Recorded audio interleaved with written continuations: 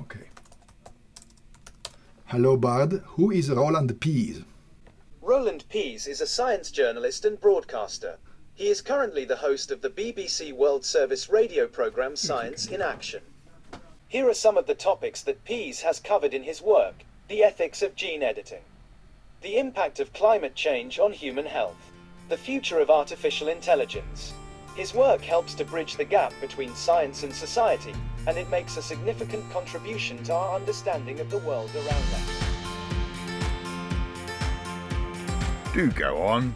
For this second in the new series of podcasts from the University of Bath, Research with Impact, I'll ask just for a simple example of the way the new chatbots integrate text from across the internet and re-synthesize it into something new. Seeing that's me, I wasn't expecting a dose of flattery.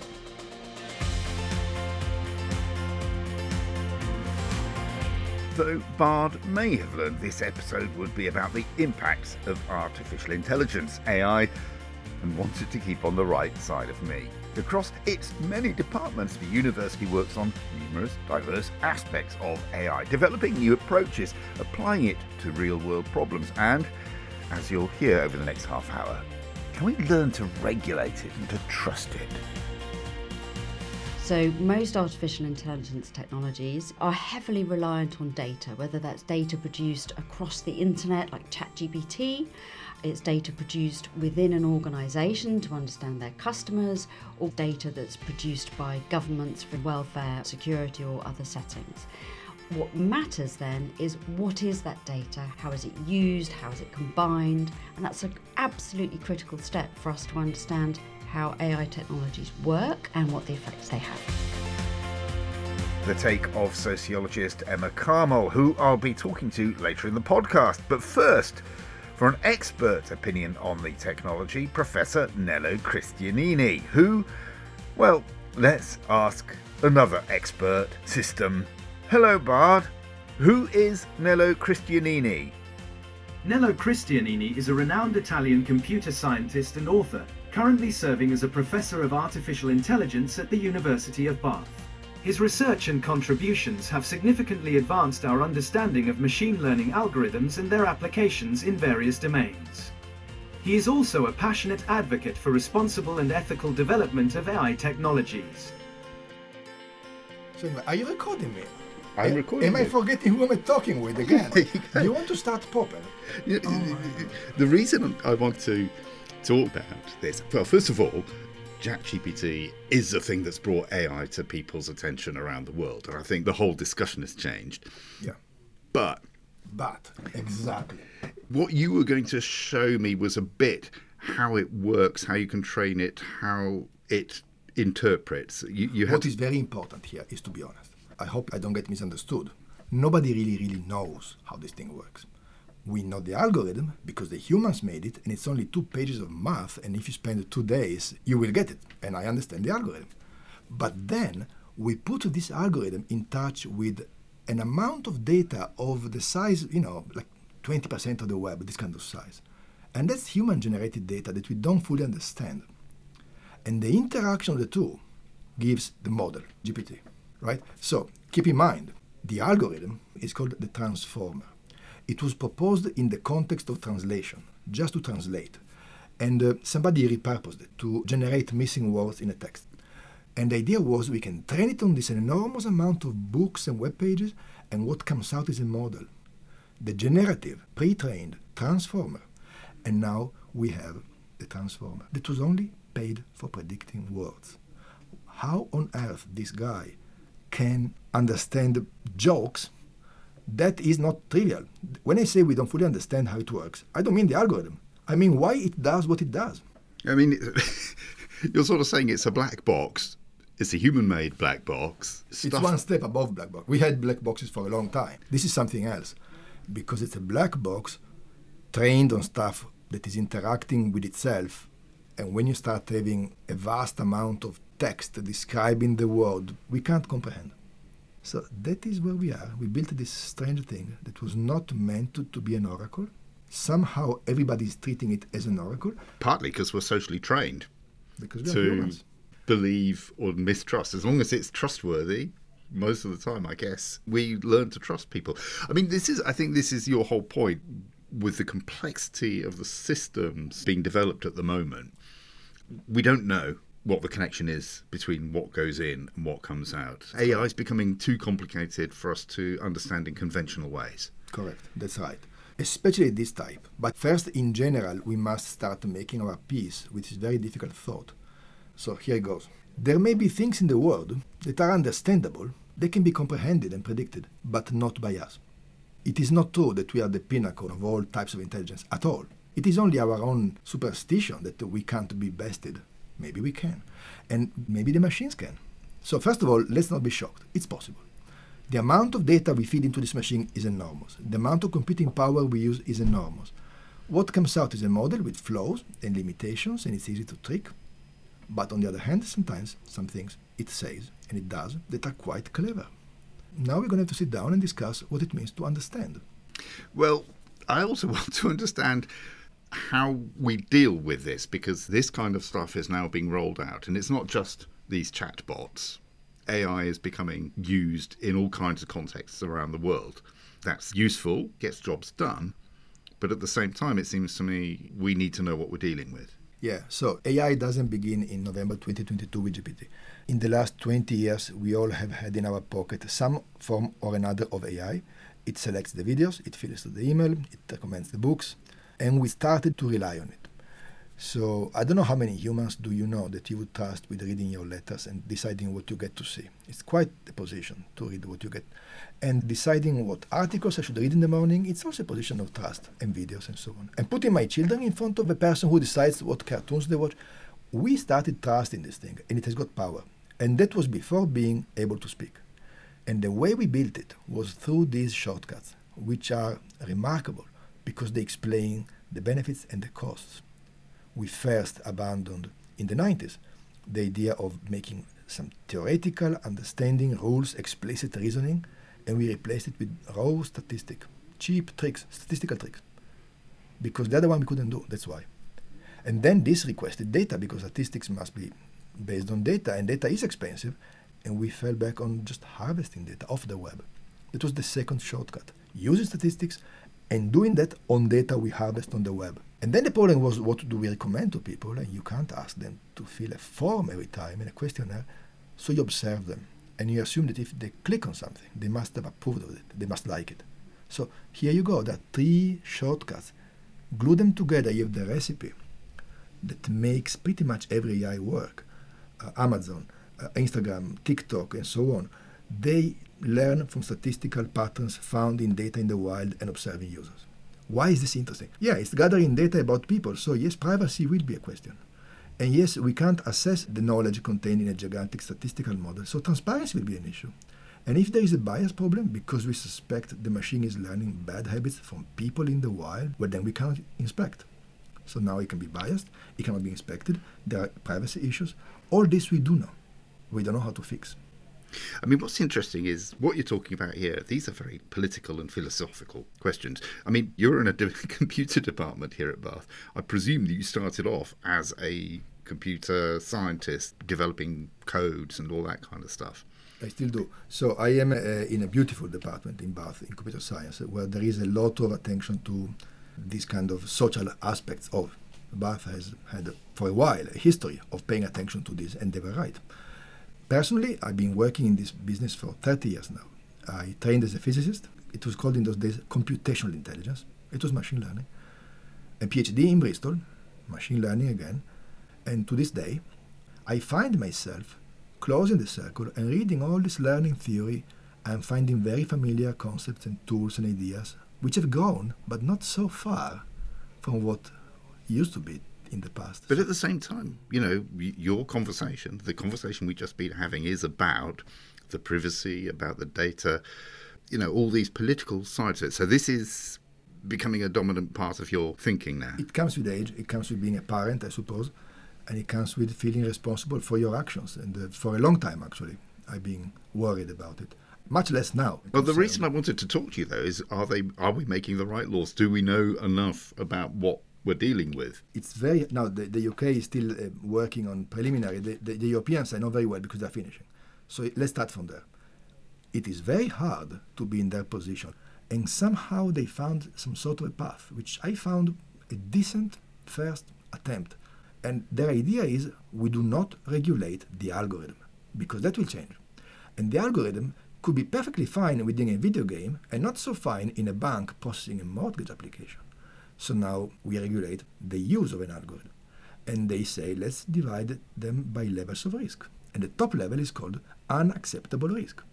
There will be some uses of AI, no matter how you build it, that will not be allowed in Europe because they are not compatible with the European rights. Give us an example. Well, currently it seems that remote biometrics and surveillance in a public place, Face recognition. for example, but the European Union, this will probably be banned. But why is it unacceptable? Because a lot of people feel strongly that they have a right to not be identified without their consent and without them knowing and on a mass surveillance level. Eastern Europe and Germany have a history that they prefer the authorities to be more... But if I'm a football hooligan, there will be a police officer outside the football stadium says, hang on, you're not coming in here. And this is just a computer doing the same thing. This is just an example of why it is so hard to make a law. You just gave me a good example. And one would argue back, what you described is not mass surveillance. It is a case-by-case policeman judgment. I've seen the data of a friend of mine who analyzes GPS of cars for a smart city project in Turin. And they're showing me that most people have two fundamental locations where their car sits. It's the home and the office. And some individuals have three locations. And one of them, he found out, was the home and the office and his girlfriend, which is not his wife. So knowing where your car is most of the time reveals a lot about your private life. It's obtained by linking together perfectly regular data about your plate, replace plate with face, and now you know where people spend most of their time and who they met. In some countries, you trust your state enough with this information. I can see why some other countries have a different history. Okay, so you give me the top example. What's it? Yeah, high risk. High risk doesn't mean it's discouraged. For example, when you're processing a job application or a loan request or admission to college, you are in a space where access to these services comes with fundamental rights of equality and transparency and so on. So it is not discouraged. It's clear. The law doesn't mean it's frowned upon. It means it must be monitored. So there are obligations of these producers of the software to be scrutinized and be scrutinizable. Then you go down one more level and it's just sort of medium risk, whatever it's called, and you probably will get away with some self-certification and due diligence checklist. And then on the lowest level, the beautiful part is, if you want an AI to keep the battery of your bicycle charged, just do it. The idea is, let's not stifle innovation. Because, presumably the reason you were doing AI 10, 20 years ago was because there were things you wanted to achieve with it. Yeah, none of my applications in my days were in the high-risk level. It never crossed my mind. And this is the same when I read the articles of the pioneers of this field. It really didn't cross their mind that the machine would be able to do advertising, political ads, or perhaps modeling personality of people without consent. That was not on the radar. Most people were thinking of autonomous cars and space flight and fighting disease and all these romantic ideas. All the good things. Yeah, and this stuff is still very, very allowed and not regulated, and probably it's a very nice business model for this area. Somehow, because of just the way it went, advertising is a major source of revenue for this field. And advertising also comes with all these issues as well. And I think we are going to learn to live with it. Hopefully, we are going to follow the rules and not find clever ways to get around them, which is the human nature. So the other side to this, we've talked about this before, is your idea of a social machine. So when I go onto Netflix and get a recommendation, or when I go onto Twitter and it starts feeding me things that it finds interesting, it's not just the machine, it's the billions of people who are connected to the machine, and that takes on a new life of its own, I think. Ooh, that is very worth connecting with. They are not independent. So before GPT came into the public eye, there was AI, as we said, and you face in YouTube. YouTube suggests a video, or TikTok, if you're young. And this is not just an algorithm. This is the result of applying a very simple algorithm to the behavior and the choices of 3 billion YouTube users. And when you apply a simple pattern recognition machine to the behavior of 3 billion users, something emerges, which is a decent understanding of what people like and dislike and so on. So when I face that, I face a social machine where every single cog is a user. And there are mathematical ways to say this formally. I don't want to bore you, but just like eBay is a social machine to establish the price of items. How much will people pay for something? Well, let's eBay do its job. How much people like this movie? Well, let's YouTube see. They will tell you how much people like this video. Between two videos, given two videos, which one will people like the most? YouTube can find out. Given two items, how much will people pay for? eBay will find. These are social machines where people are part of the machinery. I mean, the reason I brought this up is, does this also require a different kind of legislation from the kind that you're talking about that the EU's brought forward? Now this new this new GPT type of things, which have a name legally, they're called foundation models. They try to not say language models because they know very well language is only one. There is images as well. So they call them foundation models. And they kind of slightly annoyingly violate the principle of regulating only the use because they're general purpose. They can be used for anything. So literally, strictly speaking, you should really regulate each different use of them. But they decided there are some common features that are worth regulating nevertheless. And so they added some provisions because the law is still being hacked. So a couple of things are remarkable. One I love very much. It says that an AI system, and they think GPT, or the one that makes images, will have to declare that the content was made by a machine, not a human. So when you go on the EasyJet website and you have an argument with a customer service by typing stuff, you need to know that this is a person or this is a software. They can't impersonate a person. And when an image comes out of some embarrassing moment of a politician, it has to be written on it. This was synthesized by a software. It didn't happen. If we require them by law to say that, it means they reached the point that are pretty good. It doesn't go without saying anymore. It has to be said. And it doesn't stop cheats happening, but it does mean you have redress. We shouldn't print money. It's a law. Somebody will print money, but it will be illegal. Now, we shouldn't make fake images of the Prime Minister. Someone might try. Well, I think we shouldn't. And the law should say, don't. And then somebody will try, and then we are going to make enforcement. Enforcement is different than laws. So overall, I mean, there are so many scary scenarios, and actually I think we hear a lot more scary scenarios and positive ones about where this is all going. My impression is you are a wary optimist. I am. I'm an optimist. I think so. Also because I think we don't get anything out of pessimism. I really think that, especially I speak a lot to young people, both the very old and the very young are concerned. And the very old feel that they are being kind of shut out too early. And they say, I can't use the banking, I can't use WhatsApp, and everything is moving. I can't even go to the post office now. They feel, why they shut me out? And it's fair. We shouldn't expect everybody to embrace this.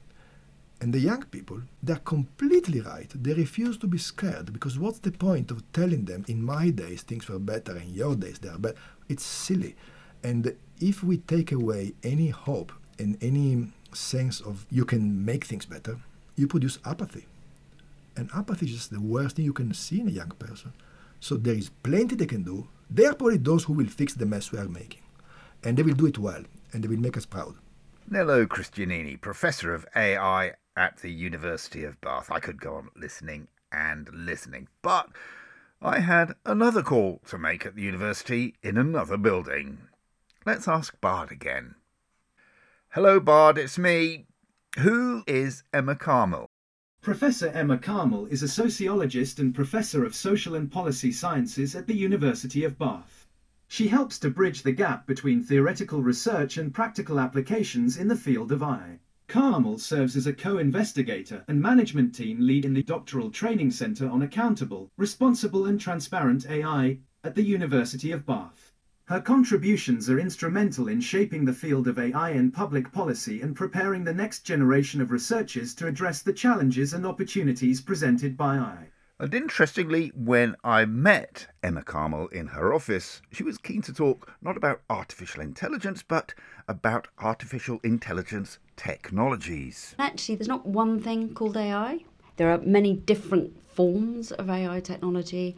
So we can think about something like the ability to recognise images, automated decision-making systems, the adjustment of fuel in a vehicle, or what I think we'll probably be talking about later, decision making in public policy or in organisations, or the automated filtering of CVs. So all of these are technologies that use what we call AI in everyday discourse. And one of the most important things to understand about these technologies, the ones that are already widely in use, is the importance of data to their development.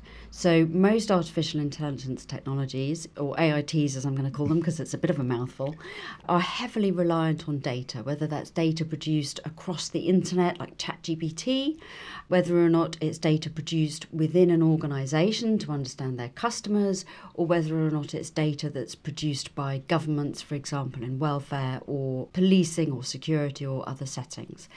What matters then is what is that data? How is it labelled? How is it organised? How is it used? How is it combined? And so on. Well, I mean, so to give two sort of completely different examples, a supermarket controlling its stock using AI probably does it much better than people can. And there's no problem with that. Pubs or cinemas using AI to recognise faces of people coming in and saying whether they might be hooligans or whatever. That's at the other end. Yes, I'd be really concerned about that. And I would be concerned about that for the individuals concerned, because these kinds of technologies are not necessarily reliable. But even if they were completely reliable, there's a question of what kinds of inference are being drawn about someone by their appearance or how their behaviour in the past has been. Doesn't mean to say their behaviour today is going to be the same as it was in the past. So this is, I think, for me, what's so interesting is how do you frame regulations that deal with AI? In other words, this sort of massive data processing, but doesn't get into the nuts and bolts, does get down to the things that actually matter to us, like civil liberties and so on. So there's at least two ways in which we can think about that. So one is to draw a distinction between AI technologies which are used in the public sector versus those that are used in the private sector.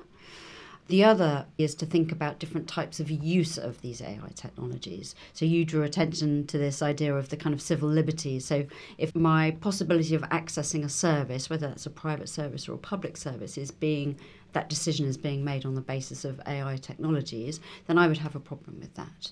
And you might want to think about how to regulate it. But a much more extreme example is to think about, well, how machine learning or these kinds of AITs are being used to determine whether or not someone gets a visa or whether or not someone is investigated for tax fraud. So if I'm making a submission to the government about my tax, while I completely recognise that there must be efficient ways of dealing, particularly with, let's say, relatively simple submissions. Relatively straightforward submissions. It's the same every year. Everything looks tidy and complete and all very sound. But one of the things that these technologies do is they work on the basis of what's normal. So if then these machines are then being used to make recommendations about an unusual case, it might be more prone to make errors. So if you have a more complex case, say you're working abroad and the tax year doesn't work and you might have just filled it out incorrectly, the system might then produce a false flag about whether or not you were trying to be fraudulent. And so this focus from the AI technologies on what's normal can mean that there are problems for people who have lives that don't fit with that normal. I think that's really interesting because they are, in many senses, very statistical machines, aren't they? Correct. And so, they're looking for the stuff that's in the middle. Lots of things go on at the periphery, which is perfectly acceptable, but it won't know. It just knows. Well, it varies a lot by sector. So I guess that's really important. You asked me about tax, but it might look very different if you're working a different application. Well, see, that's what for me seems to be interesting is does regulation focus on the nuts and bolts that goes on inside the computer, or does it look at the outcomes and say, we like this, but we don't like that? Because that sounds to me fluffy and rather hard to regulate for. That's a really challenging question. I would slightly reframe it. It's not so much a question of nuts and bolts versus outcomes, but it's about understanding that these machines don't exist outside our existing decision-making processes. So if an outcome is wrong, then it should be possible for someone to complain about that or protest it or whatever. But sometimes one of the concerns about these automated systems is that it's very difficult to trace back why the machine might have produced that result or might have produced that outcome. So one of our biggest concerns is it's difficult to contest these decisions because we don't know why or how these decisions have come about, because the AITs themselves are so complex and they work so fast and they work on so much data that it's not actually visible to anyone, including the decision maker, how that recommendation originated, which is, if as a citizen, that's really tricky. Yeah, you want to complain about a decision and then no one can give you an answer about why the machine or the system came up with this answer. That's quite an interesting one because, for example, with ChatGPT, people say, oh, the computer knows this or that, whereas actually when I talk to the scientists, the machine doesn't know anything. The machine really doesn't know anything at all. And therefore, the danger is that if I'm flagged up as being someone to be called in and interrogated, the people interrogating me might still have more faith in the system than it does in my narrative about my own life. That's possible. One of the things that's kind of useful to think about in this context is that effectively, and again we come back to this importance of data, an automated decision-making system has been trained on previous decisions that were made. Mm-hmm. So you effectively introduce that historical pattern of how decisions were made, and you train the machine to learn those patterns. So the machine effectively says, oh, well, if you have this set of characteristics from this case, then the outcome we've had before is, yes, this person is fine and they pay their taxes, or no, this person isn't fine, they don't pay their taxes, we should be concerned. But what happens then is the machine has learned that pattern.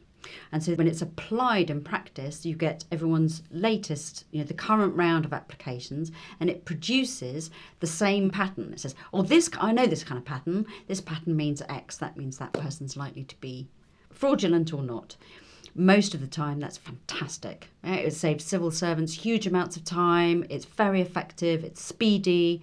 But it's important to understand that the machine is just producing a pattern. So it's simulating what looks like the correct answer. And what that means is that, well, it's just a simulation. It might be wrong. And so there are lots of examples in that sense of human biases, society's biases being transferred straight over to the machines. Yes, but those are not we've given the machine our biases. It's because the nature of the data on which it's identifying these patterns reflect the biases of previous decision making. And one of the important things about that is that because it automates that bias or that problem, it amplifies it. Yeah? So you effectively make those problems much worse. So if I make you Prime Minister for a week or head of the civil service, longer than a week, I have to say. Are there things you would like to see put in place now that would at least buy us time to get accustomed to AI technologies? Yes, definitely.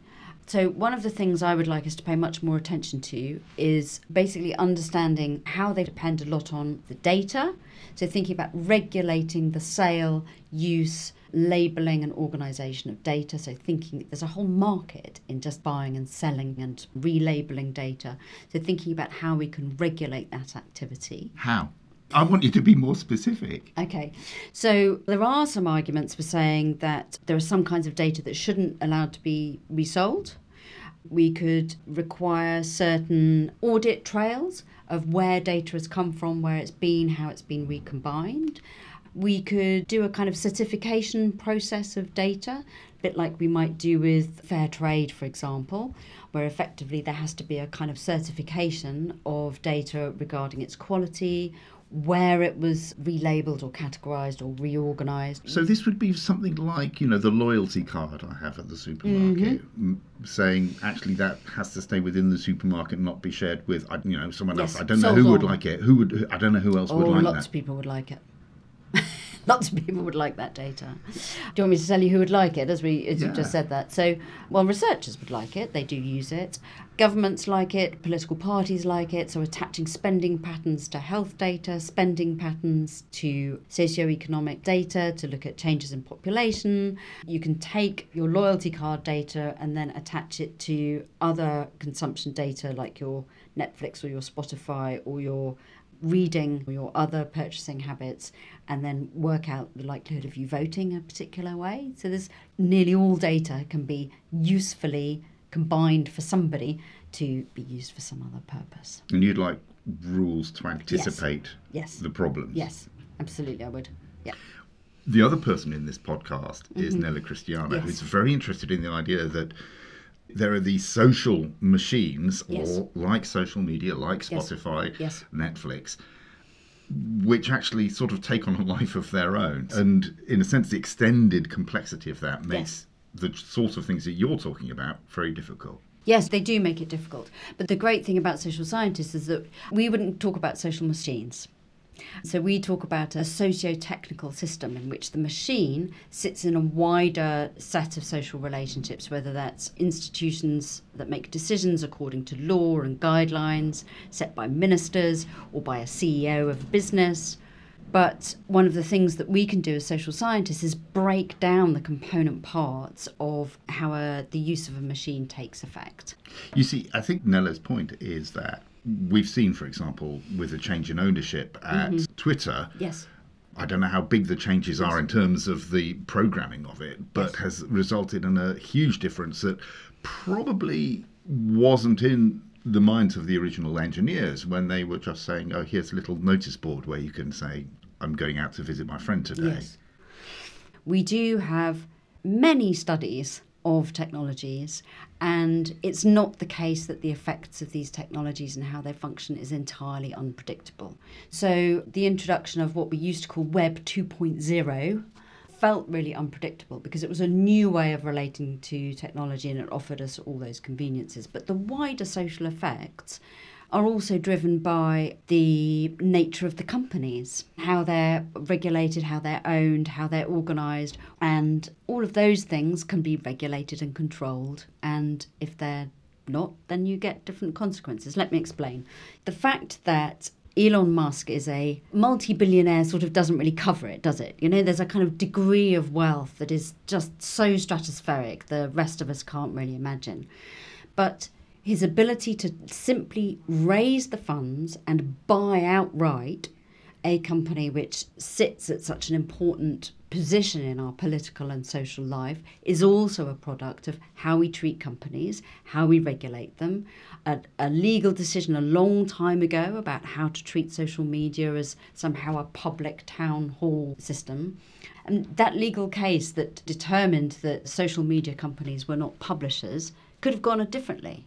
And if it had gone differently, then these companies would have been subject to different kinds of regulation, and who knows, they might have made less money, and those companies would have less power today. So the consequences of technology are not just a result of the technology, they're also a result of how we organise society. Humanity and AI, an interface being scrutinised at the University of Bath under the watchful eye of sociologist Emma Carmel and many other experts at the university. Bringing us to the end of this edition of Research with Impact. There's one more episode in the series on research into tackling pain. We're amazing as human beings. We can cope with all sorts of stresses. But pain is a really particular type of problem that is hard to actually come to terms with when it's there all day, every day, affecting every part of your life, affecting all of your relationships, and with no seeming easy solution. And I think people can adjust to a life lived in pain, and all around us people are doing that. We're here to help those who have pain that makes it hard for them to adjust to it. A topic we all too often shy away from, but brought into the spotlight by experts at the University of Bath in the next episode of Research with Impact. And if you want to find out more about the projects I've seen in this series, you can visit go.bath.ac.uk/research-with-impact or follow at Uni of Bath. And if you've enjoyed listening to this episode, please like and subscribe. See you next time.